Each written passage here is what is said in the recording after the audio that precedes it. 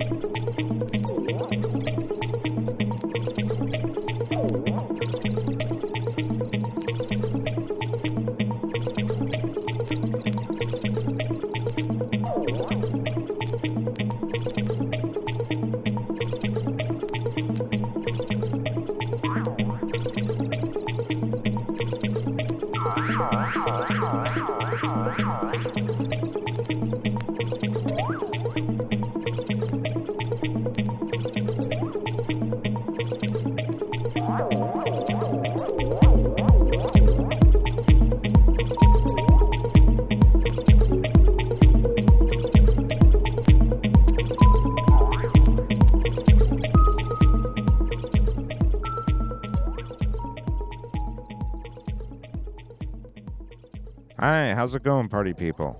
Hope all things are well. Another edition of Stark Reality. Small change here. This time interviewing my friend from across the pond, Lee Butler. Definitely good peoples. Met him some years back at the Movement Festival in Detroit through some mutual friends. Hi, Vince and Sabine, etc. And he's an old school techno head, music head really. He's been clubbing for many years. UK, Germany, Detroit, Chicago, New York, etc., etc. He occasionally spins mostly Wheels and Deals records. Has been doing that for a while. Has a very deep knowledge of dance music. We talk about Detroit, DJs like Gary Chandler and Al Esther.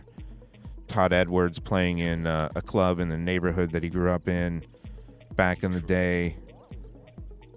And hanging out at the old Tresor in Berlin. And then I caught up with Lee sort of a month after we initially talked to get him to sort of give me a review of a recent car boot sale, since he is always hitting them in his area in East London, Essex, etc.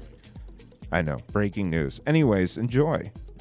He's a great guy, and this was recorded June 2nd, and then the follow-up was recorded July 6th, 2021.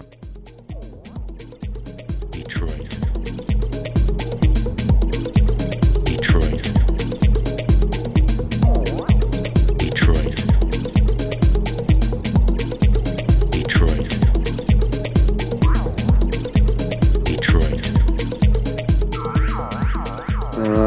Reheated up last night's McDonald's in the George Foreman. We can edit that. Yeah, the rest is history. There it is. Lee Butler.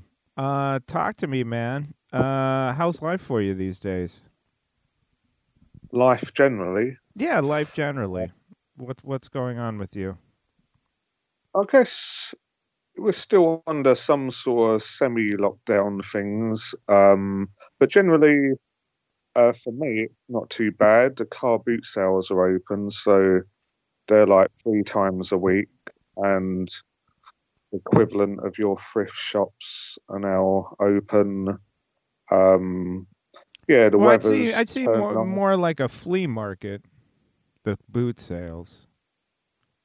Or you're saying just the equivalent of other charity shops or whatever?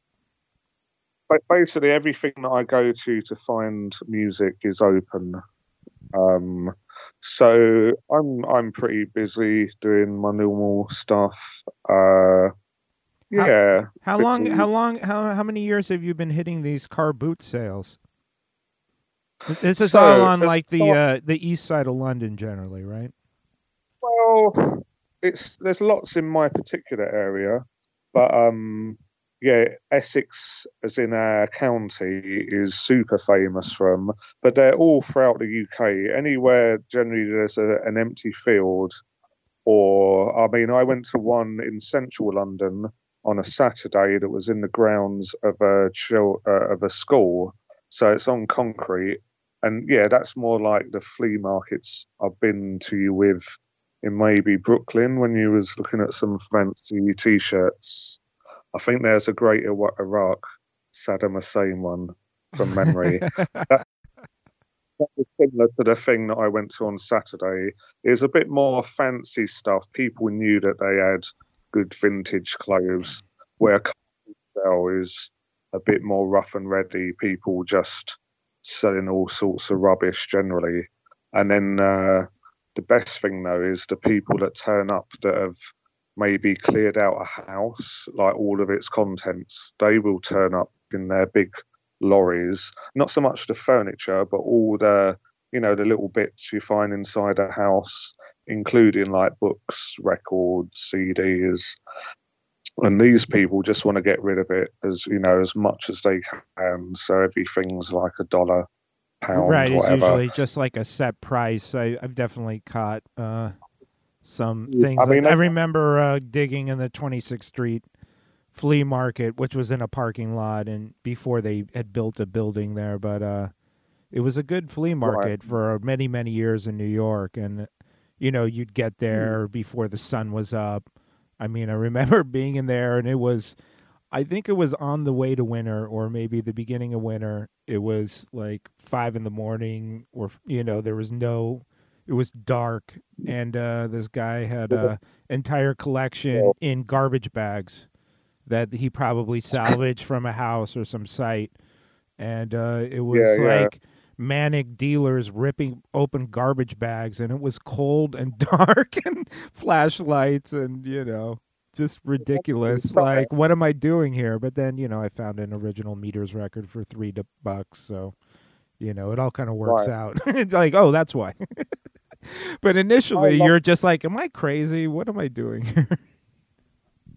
Well, you look, people in maybe a few more years, and I hope to think, will look back and those sort of things won't really go on, when people can just sell stuff openly in public and the government don't get a slice. So one day I think these sort of places will be more regulated, like sellers might have to, they just can't turn up, and like basically, because there's so much stuff that turns up at boot sales, like power tools. No questions are asked with power tools. I guess a quarter of the stuff at car boot sales are stuff that's probably come from a building site the night before. Yeah, that's twisted. Yeah, people do actually. That's a crazy thing that I learned.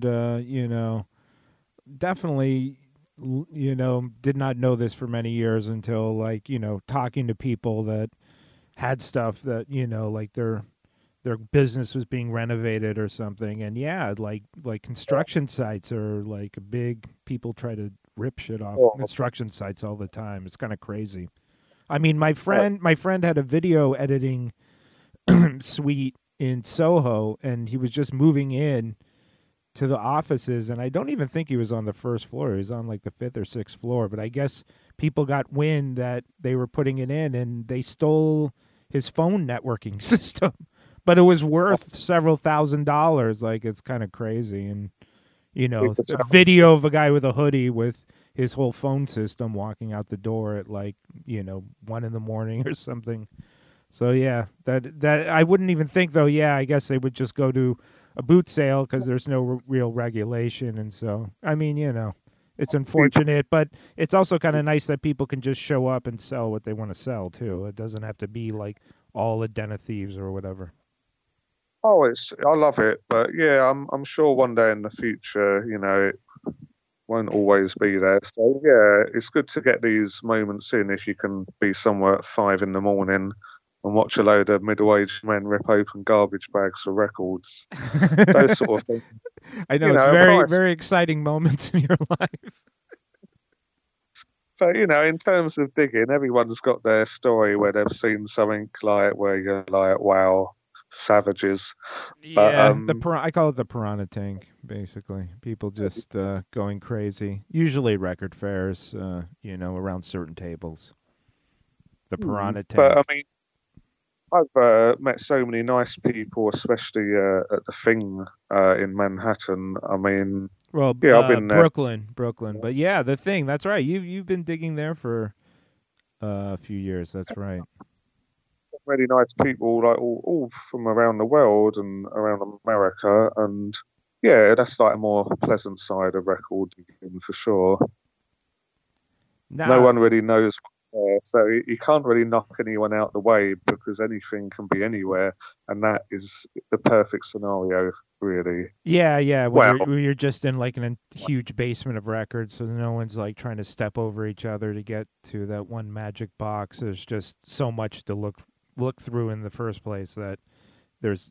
Yeah, I mean it's nice when there's not like a stress level there where you're able to just dig at your own pace and you're not feeling like someone's breathing behind your back, which happens at record fairs for sure.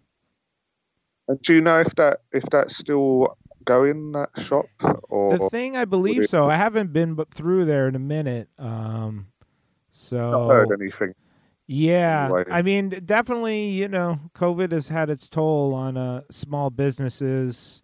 I think Right. record shops are just starting to kind of reopen Well, I or guess be open on the people weekends, etc. But people are probably trying to be about- careful. What were you going to say? Sorry.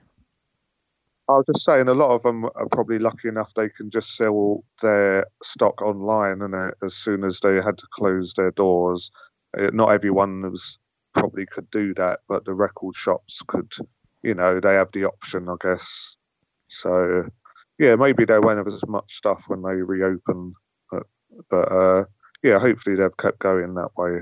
Yeah, you've been selling for quite some time. How many years have you been wheeling and dealing records? Probably about 15 now. I was thinking about it the other day. Yeah, about the first 2 or 3 years were not, well, maybe the first 2 years were not as serious as the last 13. I was doing it part-time while I still had a full-time job. And then the universe smiled on me, and I managed to do it full-time. Although, yeah, it's not really the same as a full-time paid job. But yeah, I'm quite lucky in that respect. I can just focus on that now. So, But it yeah, is I've work. done a Like lot I of- said, you have to keep bringing stuff in, essentially.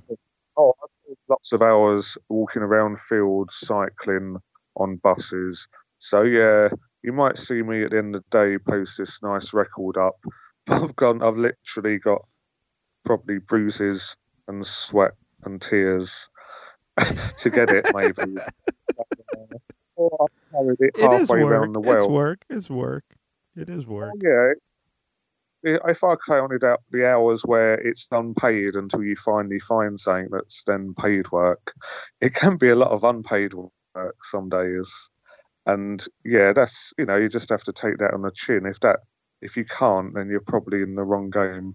It's not, every time you go out, you can't expect to find everything. Right. Yeah. You can't So, expect to find some grail piece every time you're going out digging. I mean, it's obviously just Cool, common sense, but at the same time, yeah, it's something to be, I guess, doing it as often as you're doing, and then yes, it probably dawns on you more that because you've gone out so many days digging that you're not always going to get what you want.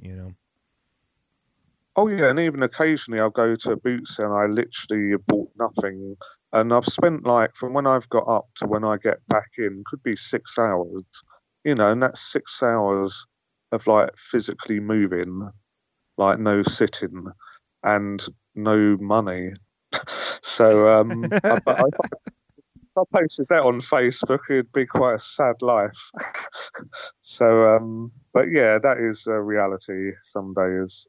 But that is life. Yeah, That's the no game doubt. we're in.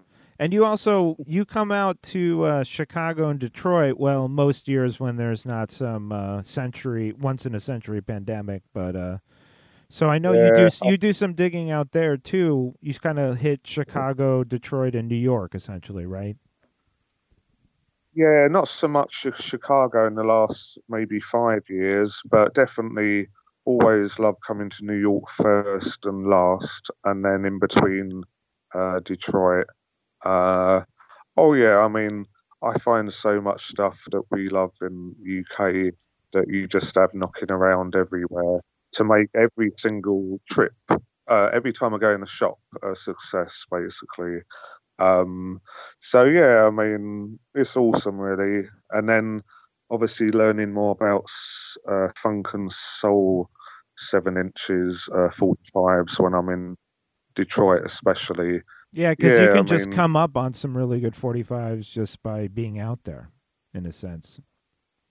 sure. And then, I mean, you talk me through like some of the ones that I find and give me some of the history and that, and it all, it all helps. I start remembering a few labels and people's names and that. So you've played your part, Oh, well, Jim. whatever. What are some of, in terms of like dance music labels? What are some of the things that you're always looking for, or artists that you know are kind of popular in England or Europe? Oh, what stuff that I bring to America or stuff that You buy I from buy? America. Like, what do you find that's like reasonable here that is sought after out there? Right. So there's lots of things on that. Is it TK Disco, the yellow Yeah, 12? TK Disco, Miami Disco label, I believe. Yeah, so there's quite a few of those that didn't seem to get a proper issue in England that I guess I see quite a lot. And even things on like Sugar Hill, is it Positive Force or Yeah, something like yeah, just one exactly. that, everyone's seen all day long, especially in New York, where, They were kind of you know, club I can- classics, basically. So yeah, you still kind of see those records, you know. and so I was trying to think of the ones I bring back from America now. So, uh, Lynn Collins. I'm rubbish with the names sometimes. Think about it. So I think that's on People's Records. Yeah, that's James Lynn- Brown. James Brown's label. Right. So I mean, even half decent condition in England, it's like at least $25. That's crazy. See, that's where sometimes I kind of feel like I'm in this weird record I'm pricing sure- head of like the 90s into the 2000s, and the prices keep changing randomly. It's kind of crazy. so hard. I mean, as soon as any for sale that's like in a very good, or even occasionally you don't even get them better than that, and they just fly out the door in England. Yeah, but I mean, there's a list. I haven't got it to hand, but there's a little. No, we won't bore people with that. It's fine. I was just curious, and I mean, when you kind of come out here, you bring some stuff, because I know I'm kind of always looking for like UK dance music that, in the same vein that you're talking about those disco labels, like the grime Sure. and sort of like early jungle records that obviously didn't really get the distribution here, you know. Though, You've I got a mean, I nice- guess do you find that stuff used still? Like do you find DJs selling collections at these like car boot sales and stuff? This is the thing. I very find the only sort of electronic music you really ever find, in mass at car boot sales. Luckily enough, because of the area that I'm in, it's only 5 miles from where it was all pressed in Hackney. Right. So I find loads of UK garage, some grime, and if you're really lucky, then like the jungle and hardcore. But yeah, nearly no techno or anything other than that. But those genres luckily are so popular still, the garage and jungle and stuff. So yeah, occasionally you hit gold and someone will have literally their whole collection line on the grass for 50p each. And yeah, and I'm picking up lots of like nice and ripe labels. I see quite a lot which have really good garage on it. And yeah, look, I can usually tell from the white labels, from the catalogue numbers, if it's going to be grime. Usually they have so many shout outs or stuff that yeah, usually if you find one grime, there's going to be a few. And yeah, they because usually a lot of that grime stuff was just white labels with just a marker. You know, it was just kind of like very generic looking 12s, essentially, right? Apart from maybe Johnny Cash ones, nearly all the other good grime I've got are just white labels for sure. So yeah, luckily in Essex, it was like, because of the age group of people, you move on. You start off on jungle. If you're born in like, I don't know, late 70s, by the time you get to jungle, you're into that, and then you move on to garage, and then you inevitably move on to grime. So You're kind of usually you're it's- following the sort of tide of the UK bass scene, basically. So yeah, if you're really lucky, someone brings their whole collection down, and it's usually It's in a that whole- order. It's a whole arc of stuff. Yeah, no, I actually bought some records from a dude when I went to Utrecht. You know, the big record fair in I'd Europe. love to go. And there was a guy selling his collection who was I forget if he lived in Amsterdam or something, but he lived in the UK in the 90s going to school or something and was a DJ. So his whole collection was like early Good Looking and like 94 Jungle through Speed Garage, basically. So kind of part of that arc. So it is kind of cool if you can kind of catch that, because you can get a lot of interesting records, I'm sure. Very popular, genres to follow one after the other. I don't know too many people that didn't follow that. It was almost you had to.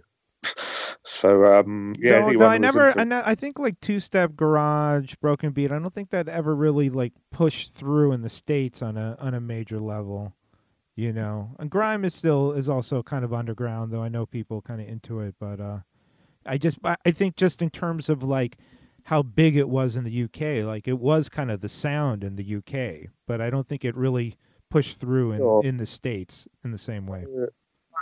Yeah, quite a niche scene in America, but there's this amazing clip, right? So I come from a place called Romford in Essex, which there's loads of jokes about Romford in Essex that people in the UK will say. I guess there'll be parts of America that have jokes made about them for various reasons. Our ones are due to like the blokes are a little bit stupid, wear track suits, the girls always have blonde hair and a funny laugh. You But- guys are like the Jersey of London, maybe. I kid. Fair enough. But Romford was also the epicenter of garage, right? And there's an amazing clip on YouTube. If you just type in Todd Edwards and Romford, I think it's his first gig maybe in the UK. So, I mean, he knew obviously about UK garage, but like when he plays at what is usually a really cheesy nightclub, I mean, I've only been there once in my life. But inside it looks amazing, but you'd never go there if you like, good music.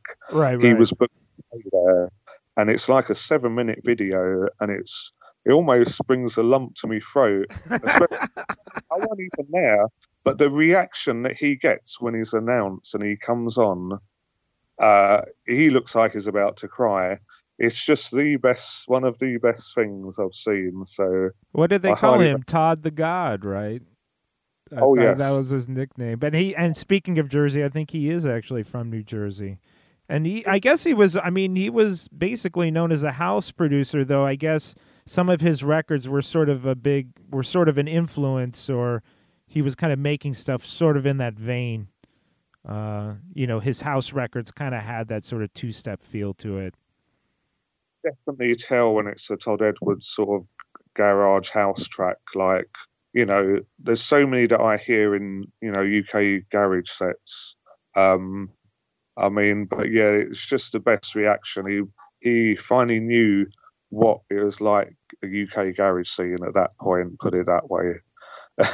So, Yeah, he that's must have some- known his records were getting played, and then came out there. Yeah, I met him years ago. I think some sort of random, like small, like Red Bull sponsored thing. He was a super nice guy though, very chill. Yeah, I didn't know what he's like as a person, but that's good to hear. I mean, he comes across as that on this clip, even though, it's just him DJing, but you get a feel that he's pretty humble. So, that's good to hear. Word, man. And you've been going out to what is it? I guess what do you call it? Movement, or I know it's been through a few different names. The Detroit Demph. They just finished a really little mini one, which I'm really happy for them to have it. But yeah, just totally gutted that I wasn't there. Yeah, it was It's supposed so- to be. Yeah, that's right. It was this past weekend. That's right. Micro movement, and they just done it not at the main Hart Plaza, but they just did it at basically like a huge block party. uh, on a different block, I think, every day. One day was definitely all hip hop. I think that was the last day.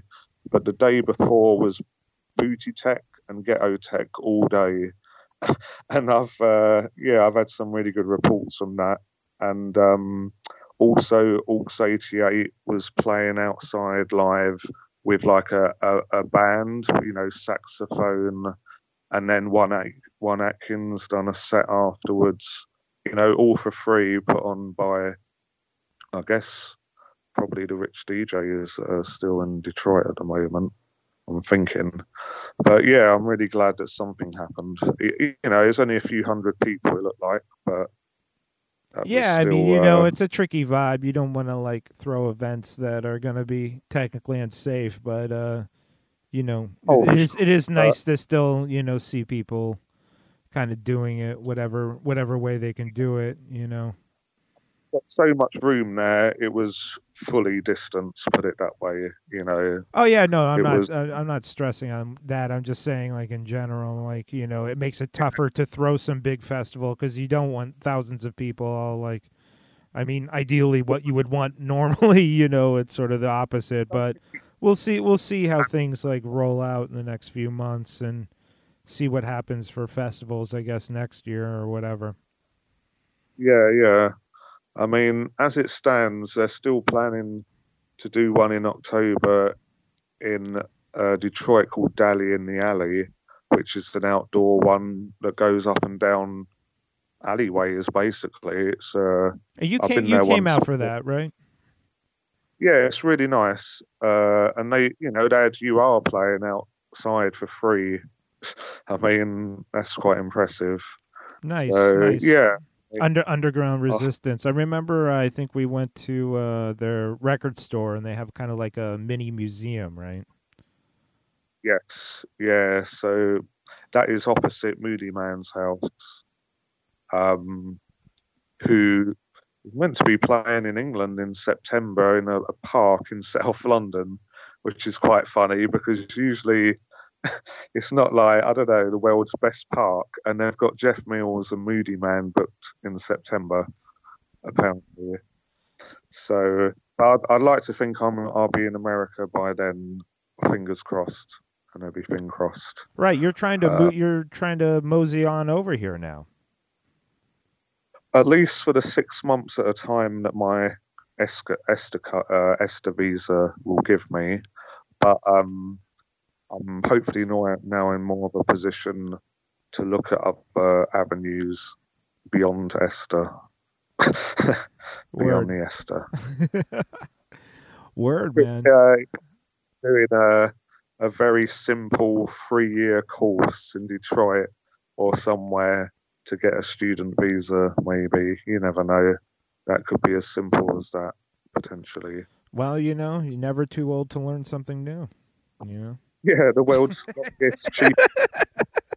If anyone can recommend the world's longest, cheapest course, I'm really keen. Exactly. Raver Burnout studying architecture, blah blah blah. I don't know. I mean, but you like when you started going to Detroit, I think what was it? The first year it happened, right? Well, maybe like the third year. Third year, right? First, they charged money. It was still, really cheap, but I think the year before they basically just go around asking for donations at the end of it. Yeah, it was like it was free. It was like totally free in the beginning, which I mean, it's kind of nice in terms of a community that, especially in that area, maybe doesn't have tons of money and then can go and see a lot of not only, touring people, but a lot of just straight up Detroit legends. I mean, that's one of the things I always liked about going out to Detroit is just seeing, people like who is it, like Al Esther or some of those people that you don't really see in New York that often, but they're like real kind of classic Detroit DJs. My favorite part, watching people that, they probably won't play outside of Michigan too often. And sometimes they don't even play outside of Detroit. So, that's even more special if I see these people play. Yeah, some of them are equally as good as anyone who's earning money doing it around the world as a living. It's just the fact that they, for various maybe reasons, are just not, but their skills are equally as good. Yeah, there's So, sort of like DJing, but maybe don't have the recognition of, say, productions or whatever reason, not having the right touring manager or something, but they're still doing it, grinding it, still working it, So Oh yeah, they obviously are not, they haven't stopped and are not going to stop. And that's why it's kind of nice to catch those DJs when you can, since they're not always the ones that are touring. Oh yes, for sure. The Charivari Festival, the free festival that is usually in August, that is just perfect for that. Only local DJ is, a bloke called Gary Chandler. Oh yeah, I was just going to say Gary Chandler. That guy is ridiculous, really ridiculous. I mean, he's got skills for days, and yeah, he knows how to work the crowd perfectly. It's just, I don't really see that in London too often. That sort of someone who's just so confident and they're just going to do their thing, knowing that everyone will love it. Yeah, I think people overthink it in London when they play too much, and it's all a bit too perfect. It's all a bit too perfect. That's hilarious. Yeah, well, I think like Gary Chandler, I mean, he's even done like just straight up, just commercial hip hop, radio mix shows, but then, he'll play, say, Movement and be like cutting up Ghetto Tech and just random records. So he's got like, a range, but then still has that kind of like turntablism skill and even an understanding of like just rocking crowds and rocking parties. So it's kind of like a nice balance of all that stuff, Oh yeah, I've heard when he plays in the hood parties, it's off the hook. And he did actually promise that I'm allowed to go to one. So one day in the future, I'm going to make that happen. Yeah, sure. I mean, you're rolling with him. I've just got to let the rest of the party and the crowd know that I know him. And then, I'm sure it'll be fine. Strange British bloke just turns up and it's like... Hi, everyone. I like to just I'll be in the corner here rolling spliffs. Don't mind me. The West Side's a West Side for a reason, so I've got to respect the game, Hilarious. Much it'd be a great... I'll be there to tell. I remember talking to you, and you went to like a bunch of festivals. Like, I guess I didn't see. Sometimes it's kind of funny to think about the proximity of Europe and EasyJet, but you were saying that you were even just flying to festivals in Europe just for like a weekend back in the day, right? Just to see DJs or whatever. I mean, at the old Tresor Club, before they knocked it down in early 2000s, we'd fly from the airport to the club to airport to home. Maybe every 6 weeks to see like Mills or someone. I mean, it was the last. So we'd finished work. The Thursday night was the main techno night at Tresor. We'd finished work about 5. There'd be a flight around 8 or 9 p.m. It'd be like £4.99 or something. Really? No one. That's not on a insane. Thursday night. Like people that go on holiday for a week usually go on a Monday. So you literally could fly to Berlin for £5, basically. There and back, and then it was maybe 10 Deutschmarks or euros in a taxi for 3 or 4 of us to the club, and the same back to the airport. And it was the equivalent of maybe $4 to get into Tresor on the Thursday night. And it would go on to a certain time in the morning, and we would get the first flight back, or the second flight that was still about £4 or £5. No harm done. That's wild. That's wild. So you basically went to Tresor a lot, basically to see various techno people. Then, even if they weren't coming to England, you could catch them in Berlin, basically. It was so incredible at the old Tresor Club that it didn't matter if we was going to see that DJ the weekend. It was so good. It was, I guess, the equivalent of what I have read about the Limelight when they had techno parties. Like, it was just so good, basically. It like the venue was so perfect, like, and no security. Just it was a real free for all, but it was still really early in terms of like techno-ish, really, in Europe, in a way, those sort of parties. So it was, yeah, you just felt like you was at the beginning, not right at the beginning of something amazing, but still, you knew this club because it is right in the heart of the financial district. There's nothing else around apart from really posh, like German banks. And you knew it was only a question of time before this club, which was all underground. The entrance was at the street level, and the main Trezor was the bunker that was underground. That's the only reason they could get away with it, because you couldn't hear the music. Even if there's 3,000 people literally under the ground, the German businessmen are walking above us to go to work at like 8 or 9 in the morning. And then it would finish at, say, 10 a.m. on a Friday morning. The door would open. You know, it'd be like the equivalent of being on Wall Street. And you can imagine 2,000 people there. I mean, you do the real meeting of the minds. The Wall Street people meeting the cracked out ravers that have been dancing till 9 or 10 in the morning. That's perfect. For at least 10 years, maybe, that the original Trezor Club. How on earth it lasted that long? It was, I mean, the looks on, you know, all businessmen look generally serious, but German businessmen look super serious. And it's like extra, it's like a little dash of extra because they're German businessmen. Fucking hilarious. And then, you know, it's just such a contrast. I mean, everyone was, you know, really well behaved looking back at it, but it was just a contrast of, I guess, good and evil.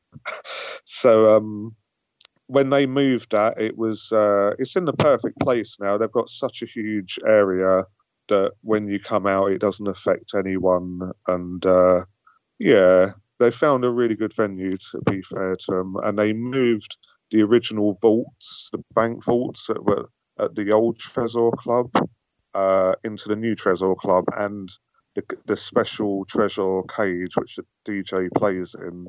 That's all the same from the original club. So they've made a great effort, I have to say.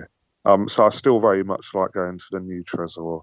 When I last went there, maybe 2 years ago now. And isn't there, like, aren't they the people that are trying to partner with some random South American billionaire to basically open up a gigantic club in Detroit, or what? That's like some ongoing thing, because I remember actually going with you to some sort of like brochure type meeting where they were kind of like, this is what we're proposing. I guess they were trying to get the city of Detroit behind it and all that stuff, right?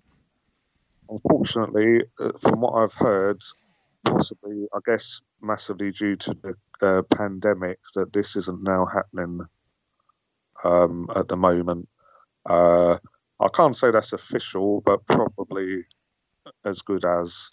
But hopefully, maybe in the future, someone else might, I guess, invest is the main thing that why it won't happen.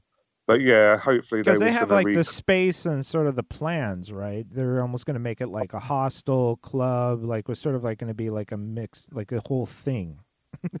Be like techno retiree home or something. I don't know.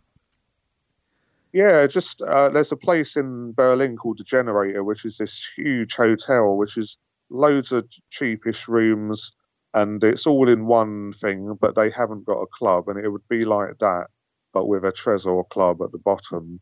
And I think it was the Packard plant, maybe. Oh, yeah, the Packard plant. Exactly. Right. A part of it. I don't know, maybe that's like the biggest unused plant in the world or something like that.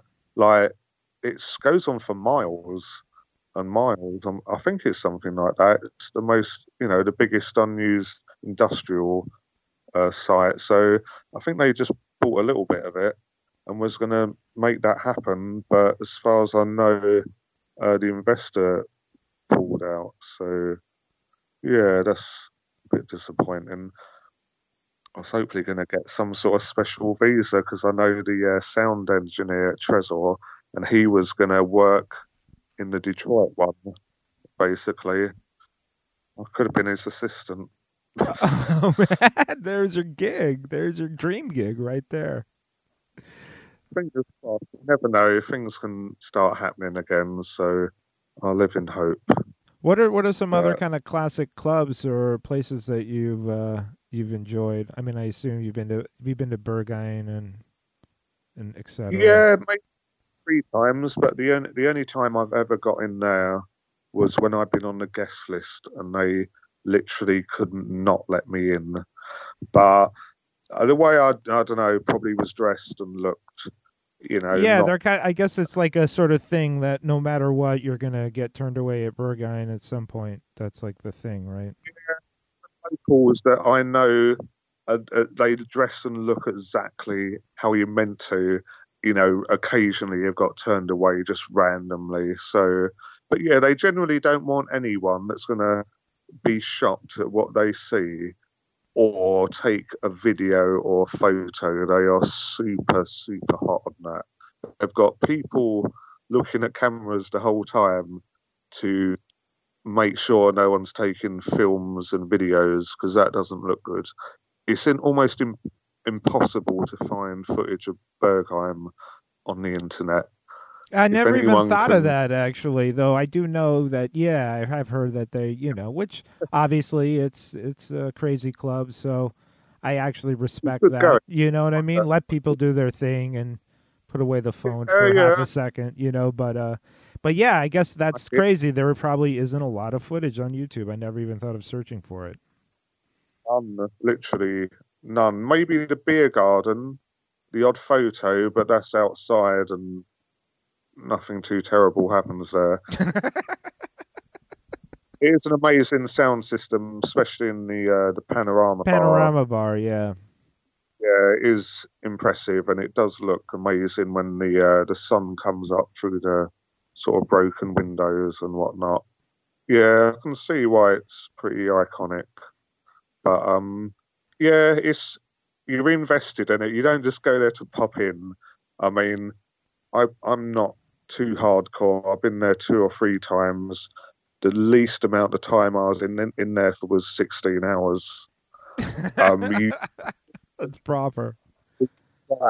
I mean, it's so huge, and there's so many corridors and darkness and things which, like, you have to look at sometimes and watch just because it's bonkers.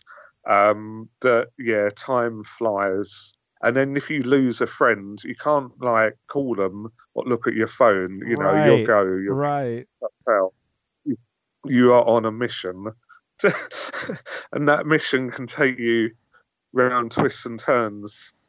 I'm leaving it. I'll leave it at that, basically.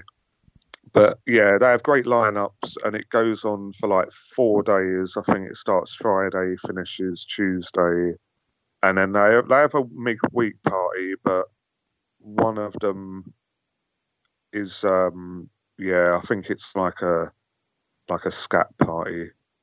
But yeah, I've seen a flyer to it. It looks as what you could imagine. It's I don't know how they clean it up in time. Kids, kids, and they're fun. All different flavors. That's the way. That is Berlin, really. It is there as, a party town after the terrible things of the war. Is always going to be left as a completely different place to any other part of Germany. There's nothing else like. I mean, it's so different to every other part of Germany I've been to. It's untrue. How Berlin, I mean, they could never think of that in a million years in any other part of Germany. It would never happen. But in Berlin, because, the way it has always been since the war finished, it is literally, you can do what you want there. It's very strange because they're so strict, the police, especially in other parts I've been to. You'd never think that would be allowed, to go on basically non-stop for most of the week for years. And that's not the only, that's the one that gets the recognition. But the Kit Kat Club, there's at least 5 or 6 similar clubs that are not as famous, but yeah, it's just the same vibe. Put it that way. I've seen, yeah. They get some, so loads of Detroit DJs I've seen playing. Yeah, well, what's funny, it's not even like you're necessarily like going to look for that vibe. You're actually there for the music, which there is a fair amount of people I know who go there for that, but that's sort of like the dress code and the vibe of the party. They're like, okay, we get it. You want to see Moody Man or somebody, but are you really able to handle this club kind of thing? It is crazy. It's like a Mad Max of techno, really, but no violence. But everything else. Just lots of crazy Tina Turner moments. Thunderdome. It's a Thunderdome. It's very Thunderdome. But yeah, I mean, it is always good fun, and there's always stories that you and whoever you're with, you can swap at the end of the night because you can't see everything all the time. Yeah. But I know also, like, even in Detroit, Hart Plaza, and they have, like, I think, 5 or 6 stages where the stuff goes on. But then a lot of, some of the better parties are also just all the after parties. Oh, yeah. I mean, so many to choose from every year. When I used to be there, it was insane. I mean, so many of my heroes are playing at different parties on the same night. You have to start looking in like a list of maybe the top 5 to hit in case the first one doesn't happen for some reason or closes down early. And then maybe, sometimes I've popped to 2 or 3 on the same night. You can work it out, the location of them. You'll know sometimes that the certain DJs would never be on before a certain time, really. So you can work out which ones might be on earlier or later to, or if you've got a friend at one of them, they'll give you an update. There's an hour left to this dude, next should be the one you want to see. And they often let you back in and out of the parties, which doesn't happen too often. Oh, okay. I didn't realize that. You nearly always get a stamp, or if you've got like a strange accent, they generally remember you, it turns out. So sometimes I'm coming up to the door and they don't even ask to see my stamp. They've just remembered my face and whatnot. So, it's really handy like that. So lots of people go out to the car park to maybe have a quick drink in between, seeing the DJ. I've seen people with, like optics in the back of their, trunk. It's quite impressive. It's all, very different in Detroit to the after parties to London. You'd always just go to one. You'd never think about going to another one in a million years.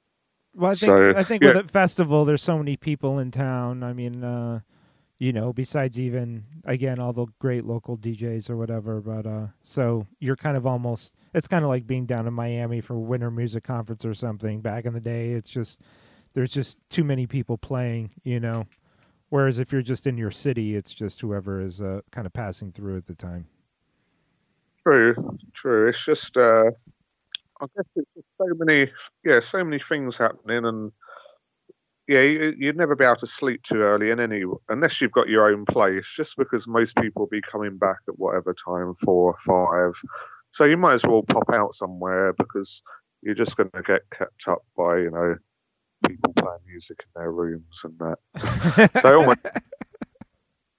it's just really nice to wander around the city at night time, especially in Detroit. It's just, there's not often that many people around. So for that 3 or 4 days, it's crazy, really, the difference in the amount of people. Though I guess in like the 10 or 12 years, I mean, you've obviously seen Detroit probably change a bit, since it seems to be slowly, kind of coming back. Though the people that were obviously always there will always be there, so it's not even like necessarily a trend to them per se, but. Oh, it's definitely from the downtown area outwards. Well, away from the river. Every year that I went there, I'd noticed the difference. It is slowly spreading out. It will take a long time to like fully spread out, and maybe at certain points they stop. But it does, it seems a lot safer and nicer, and it looks cleaner. They've still got all the impressive buildings down there, so it's not, totally different. But yeah, you definitely can see it. And lately they've been selling off lots of abandoned lots and lots of like empty houses to encourage people to buy them cheap and move in, basically. So I've actually got my name on the deeds of a house in Detroit. Not that I can really go. I can go there, but yeah, my friend bought it. He just put my name on there, which is allowed. So yeah, in Detroit City Hall, it will officially say that I'm a homeowner and I didn't give any money to my friend. But it could help in the future. But I'd like to potentially do that. I mean, it'd be good to do it soon while they've got almost like a sale on. Yeah, I think I remember seeing like multiple Facebook posts where you were like, "I'm ready to move to the States," and your English friends almost like, "Well, move already," But I know it's something you've been wanting for a while. What is it kind of partially through just the love of techno and music that you've wanted to come out to the States and specifically Detroit, or?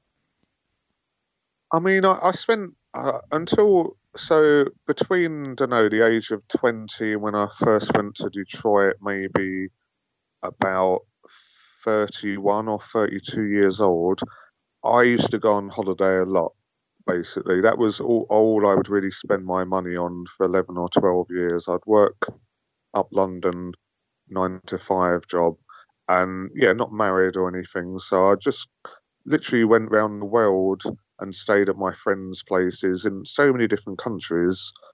And I'd only ever been to America really for New York and Florida.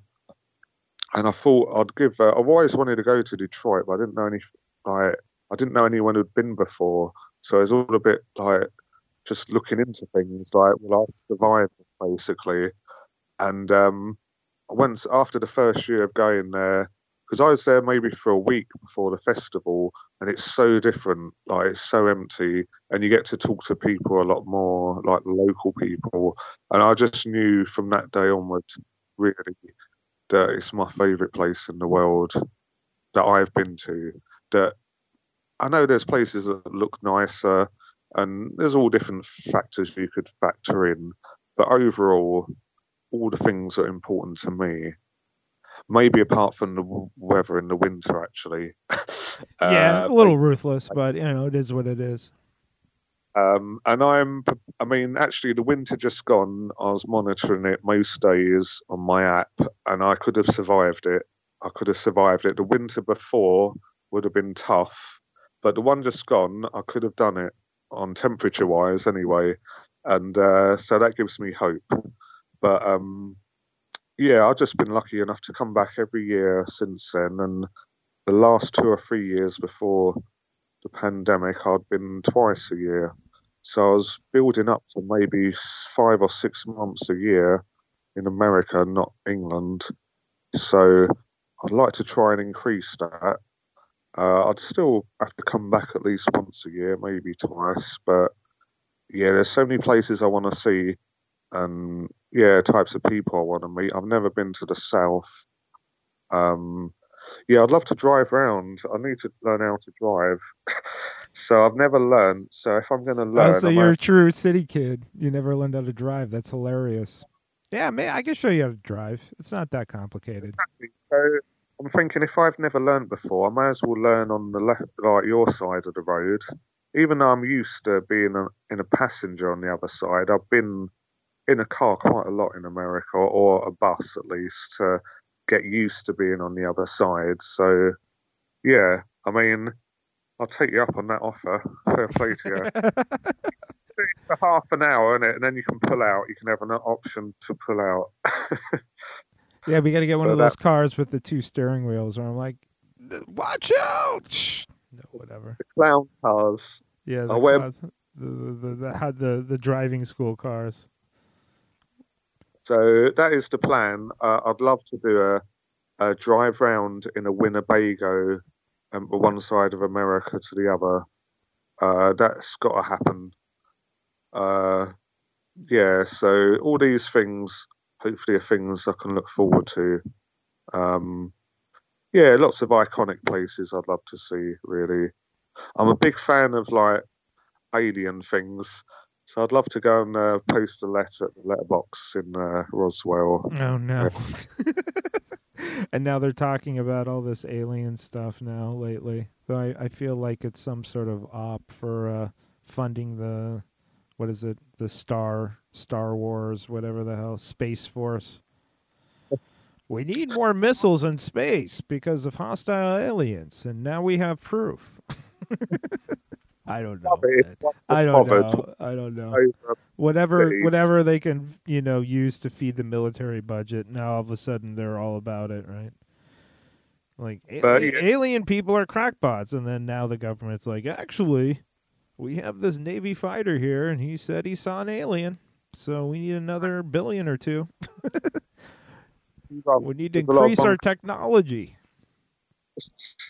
I just want to see something floating, like something massive, like 10 miles wide, and then it can just like nip off. It doesn't have to do anything, and that can be it, just leaving us wonder. That'd be it for me. That's enough. I don't need to see them get out or do anything. Just to shut some people up and play the keyboard, Close Encounters, play a little song. That'd be a bonus. Play some Tomita or something. I don't know.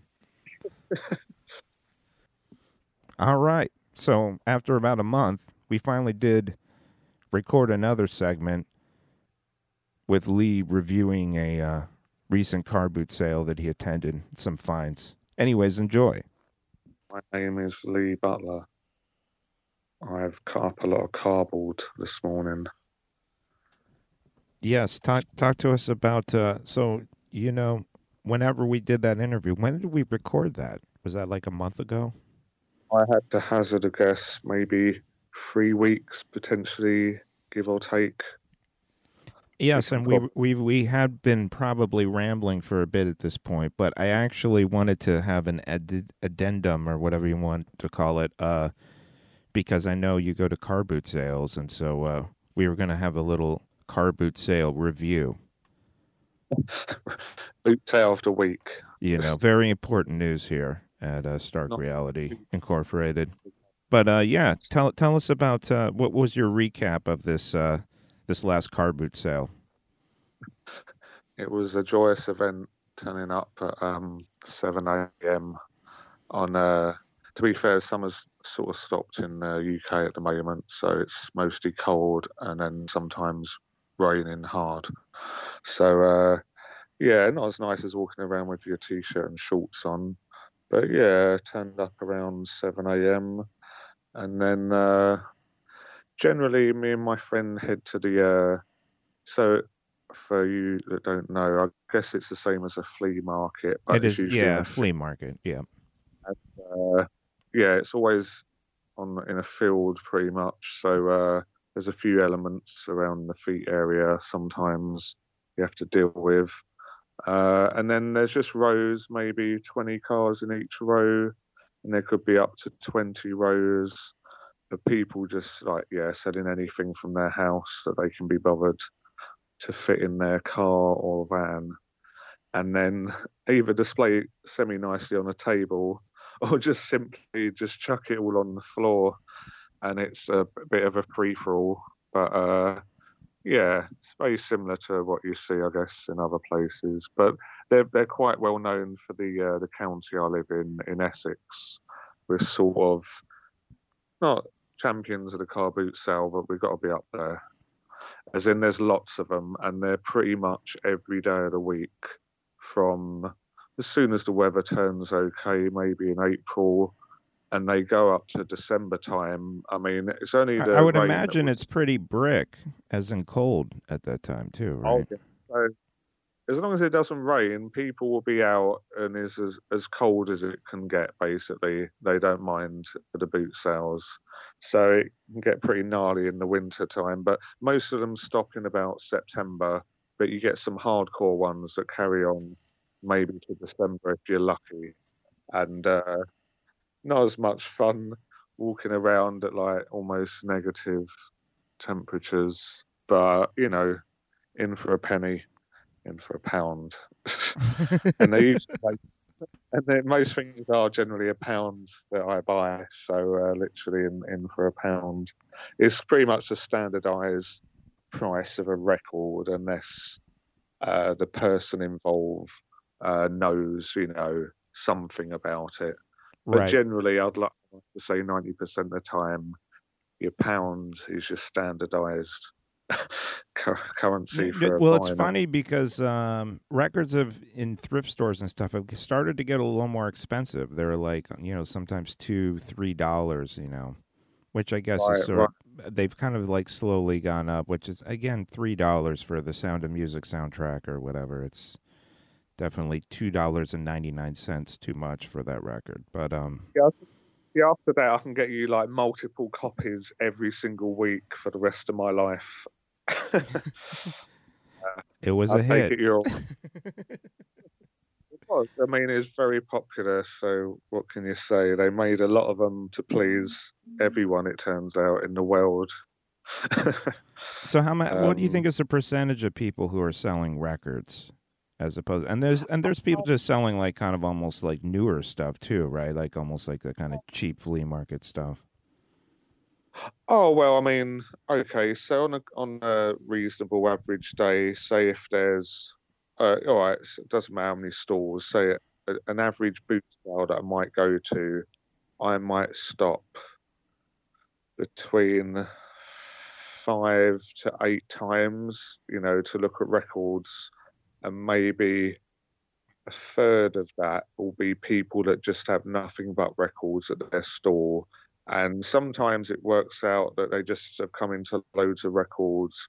And sometimes, they mention the dreaded D word near the beginning of it. But I'll still flick through because, people make some mistakes. And sometimes what is they the do dreaded? Hold on, stop. What is the dreaded D word? Discogs. Oh, It's Discogs. The dreaded D word. Well, let me check Discogs on this. Well, that's the thing. You think you just found a man that's got like 1,000 records in front of you, like random ones, and some of them must be amazing. But as soon as he is like, yeah, I used to sell on Discogs, you know that you probably won't find $1,000 record there. But I have found a £300 record in someone that says they were selling on Discogs, and sort of, don't know, laughed at his mate, made a little joke about how he just sells all the rubbish at the store at the boot sale. Turns out I got a £300 record from his store, like an African one, which you had to maybe dig a bit deeper to find out about. But yeah, so that gives me hope, basically, even if it's a dealer that's got stuff, and this is a machine. We all need hope. We all need hope in this world. But yeah, I guess you know basically if in a minute or so, if someone just really doesn't care and has a clue, he's like, yeah, everything's a pound, I just want to get rid of them. Or if he starts saying things like, well, everything's a bit different, depends what you like. Right. If you like it, then it's more. If you don't like it, then it's less. I pick up these 10 records I don't like. How much are them, please? So, but most of the time at UK boot sales, the people just want to get rid of them, and they're not always generally theirs. They've come into them through whatever means. Don't always ask, but yeah, it's generally quite a pleasant. quite a pleasant affair. So did you score any ones this latest boot sale? What were some of the better scores? At some point, at one point during this summer, I was probably bringing back on average between 200 and 300 a week, whether it be albums, or 45 7 inches on average a week every week. There was this one man from Bulgaria that he looks like he would drive from Bulgaria at the start of summer, just with loads of stuff in his van that is accumulated, and then he will go around selling it at car boot sales. And one of these things he accumulates turns out to be records. So every week he was just bringing loads of records. It was funny. He thought he had some knowledge of things, but he really didn't. But you can't say that. And he would, show me the worst record and say, yes, this is first pressing, but this, I want more than £1 for this. And it was like, I don't know, some horrible synth pop that, you can't literally sell for a penny. But overall, he probably made lots of money still. But yeah, I mean, I was doing really well, just getting things like specials albums, didn't always have the cover, but, it was like, wow. And that was a regular thing for weeks, so it's not always that good. But, yeah, on average, maybe I'd say about 50 new items a boot sale. Sometimes I have a bit of a scattergun approach. If they're like 3 or 4 for $1, you even get that sometimes. And it's almost, it's hard not to, even if for the inner sleeves things. Right. It's recycling when it's that cheap, it's probably going to go into landfill. So I'm going to give it one more last shot of life. How charitable of you. Sometimes good ones, and they happen to be 4 for £1, but sometimes it's more of a, they look all right. I can't say for sure. Could be horrible. They might not be, but 4 for £1, £10 isn't going to bankrupt me. And more often than not, it's been, worthwhile. And you get to learn more that way, innit? You look things up that you might not have looked up, and you just know certain genres are just, it's not happening anymore in the world of trying to sell them. So yeah. So what is out in the world of selling records? Like what is when you're saying when you're saying that certain things aren't selling anymore? What would you count as that? I know there was like some article a few years back about how like there's all these Elvis records that I guess used to be money in the 80s and 90s then the people are literally dying out, and then the people care less about it, so therefore it becomes, it's kind of funny talking about records like the stock market, but these things do wax and wane in terms of popularity. I mean, like the shellacs, I might only sell 5 a year. It's virtually not even worth me having them for like the hassle of not trying to smash them. Oh, you're talking about like 78s? Yeah, sorry.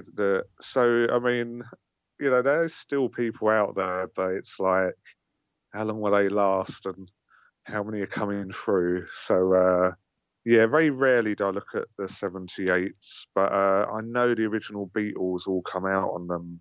You find them. Really? There's Beatles 78s? I had no idea. Yeah, the LP albums, about the first 1 or 2 come out on the Shellac 78. So, they're like many thousands of dollars, so I should at least cast an eye over them. They're always so horrible, like the worst sort of 1920s or 30s white waltz music is almost all of them that we see in this country. Right. I know that you can see more, maybe some blues now and again in America at least, to give you some hope. But yeah, I know a few people that collect like rhythm and blues 78s and random things like that. Yeah, I mean, at least in America they give you some hope looking for that. But in England, it's really, you have to love that to really dedicate sifting through that. Yeah, I guess with the distribution at that time period, they probably weren't importing a lot of sort of black or roots American music. Yeah, them over maybe on a boat, literally. And even then, how survive that journey, I don't know. No, it's a crazy thing, right? Yeah, exactly. But yeah, usually most of the time these days, I'm getting more into the 45s, the 7 inches, just for ease of use, and like they're just worth as much as the other records, really. And yeah, I don't know, you do get a little bit more addicted to them. I can see how it can happen rather than like LPs and that. Well, it's easier Yeah. to walk around, but I remember talking to some disco people the other day that were almost like echoing the original arguments for 12 inches, which is like, the whole 7-inch craze. It's like, you have people collecting stuff that, when you hear some of that stuff on 12s, they actually sound better, or there's an extended mix. So they're all, I've talked to a few people that kind of buck against that whole 7-inch trend, because they're just like, this is why some of this stuff was pressed on 12-inch in the first place, Oh yeah, I totally get that. It's just, I guess carry them back and carry them to America. It's, yeah, and also you only have to really rub your thumb around there once, and you get an idea of the quality. Where you've got to do two sides of an album, like you don't have long really to check things at boot sales, because it's not just me looking for records. It's well, yeah, like of course, doggy. of course. Well, yeah. So, yeah, quick little thumb round on a 7-inch. That sounds a bit wrong, but yeah, you get an idea. Oh my You'd god! have to put your whole palm on an LP, wouldn't you, to like get a feel both sides? So, Very takes a interesting little. conversation going on here. Yeah, more things to go on a 12-inch than a 7-inch. So, yeah, you've got a bit more chance, But yes, so I've basically selected 5 semi-random, well, at least not horrible ones, just to, don't know, quickly talk about, I guess. Yeah, sure. So yeah, talk about some recent scores here. Then say your opinion of that particular item from an American's point of Well, view. I mean, I can't represent everybody here, but sure. But you're gonna have to try. No pressure. All right. So the first one is the Kinks. It's a Sunday Afternoon LP on a UK press in 1967. That seems like a good score. Yeah, all the like great ones on it. Sunday Afternoon, Louis, or however you pronounce it. Dedicated Follower of Fashion, Dead End Street. So. Yeah, and the sleeve's really nice condition. Usually they're in all sorts of problems, or people can't help themselves drawing on them. They are very drawable. So yeah, to see it like looking really nice, that's yeah, that was seems cool. like an excellent flea market score. And from an American perspective, I mean, what's kind of interesting, and maybe this works in reverse too, but many times, especially for UK bands, then we want the UK pressings, which are obviously a little bit harder to find in America. So, well, I mean, I guess generally, from what I remember, you did get some of the Kinks pressed out there, the 7-inches, but there's certain ones that you didn't, because. But yeah, I mean, I guess overall that would be quite popular, this album. Then yeah, that's a winner, man. Nice one. What else did you get? And then so there's a Run DMC 7-inch 45 that has Walk This Way and Walk This Way instrumental on it. I'm thinking you probably must have got that on a 45 in America, but you don't always get the nice picture sleeves that go with the that. Yeah, that's another kind of like, especially Europe and UK, and sometimes people collect just even random different Rolling Stones or whatever band just because there may not have been a picture sleeve here, but for some reason in Europe especially, they love picture sleeves, or Japan. I see that it come out on Profile Records in America. Was that their general label? Yeah, most of their stuff came out on Profile. The equivalent of Profile is London Records or London FFRR. Right, because they were probably distributing it. Though I don't think, that's kind of like one of their massive hits. I wouldn't say that's like the Run DMC record I would run to play immediately, but sure, completely shock an American that I've got a Run DMC record. But so the next one though is the Ronettes, Be My Baby, London 1963 pressing. And yeah, still really popular in this country. Like maybe VG Condition can still get you $5 to $10. Oh, that's interesting. Yeah. I do see. I have seen that one, I guess, in America. I mean, Yeah, I do remember. it's another huge track. I mean, I would imagine that that would be a pretty common track, but again, sometimes I'm in this kind of like 80s, 90s zeros digger mentality, so I'm sometimes like, wow, that goes for that now? That happens quite frequently with me. That come out on in America? Oh, then? definitely. Yeah, because that's like Phil Spector, I think. Right, yes, because there's also that song where on some versions it says "You Kiss Me," and then on the UK one, sometimes it says in brackets "and then he hit me," and I think that one is more. Wait, what? Yes. Wow, that's scandalous. Really? That's at the end, and then he hit me. That's crazy. So would that be popular in America if I stumbled onto something? Maybe I should look into that. Maybe that wasn't added on to the actual label of the American ones. Wacky. But well, we won't talk about him anymore. He's had enough time. So the next one is English Motown label. I guess it looks slightly different to the American. Well, it's black, our English version of right. I know the one you're talking about exactly. Oh, and yeah, this one's. I mean, the way I look at it is, if I don't recognise the people on the black UK Motown, it's probably amazing. That seems to be the case. If I ever pick up one and it's not anyone I've heard of before, it's usually worth hundreds of dollars. Nearly all the time I will know, it's Diana Ross or Commodores or whatever.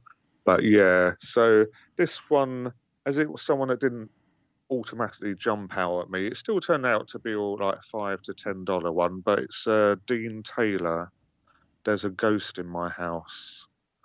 Would that I don't know that one. I mean, Motown obviously is a massive catalog. The UK ones didn't actually get released in America. I didn't know that was the case, but I was all right. So according to the D website, other databases are available. It wasn't released in America. Oh, that's wild. See, I didn't even know that there was UK only release. Well, I know that they have like Stevie Wonder and Marvin Gaye. They have those like Italian releases where they're singing in Italian that were only released in Italy.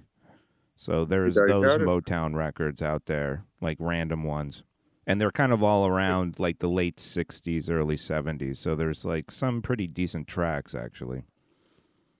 So this is basically, the jobs are good and with this one. So I just looked on the website, and it turns out on that particular website that there's none for sale at all in America of this Motown one.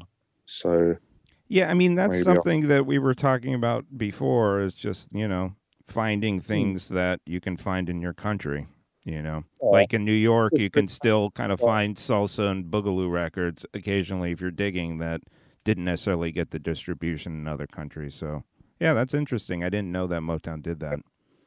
No, because I will, probably see one or two a week of these. So that's good to know. And then, the last one is just a random Shaka Khan double pack remixes, basically. So like a David Morales remix of Life is a Dance, and a Tony Humphries remix, Marley Marl.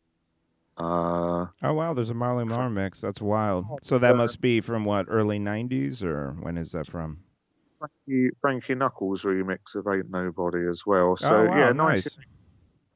1989 UK and Europe release. So yeah, I mean, I think it does come out in America, maybe on a CD. But yeah, something like that, I would definitely, you never know, I might end up keeping that for myself. So So yeah, overall, that's not a bad little selection of what happened. Nice one. Well, at some point, but- let's get a mix from you for sure, man. Yes, so everything's pretty much all go now in terms of that in my abode. So yeah, that'd be perfect. All right. Or I'll do a recent thing for sure. Word, man. Well, thanks so much for talking and all that stuff, and best of luck with the digging. Until we see you in Detroit, I suppose. Oh yes, so every day I have a quick look to see if things have changed. But every day is a day closer, I like to think. So you'll be the first to know when I'm knocking at your door. Yeah, well, and also if there's any enticement, there's a little public park with some public tennis courts across the street from my house now. Well, I haven't played in ages. I've been watching Wimbledon at the moment, a few hours a day. It's got me semi-keen to get a couple of backhands. But yeah, I love playing with people of all abilities, so I'd love to have a little knock-up with whoever on the court, for sure. You've been listening to Small Changes, Stark Reality on jasoncharles.net. jasoncharles.net. Deep talk, deep sounds. That was so deep.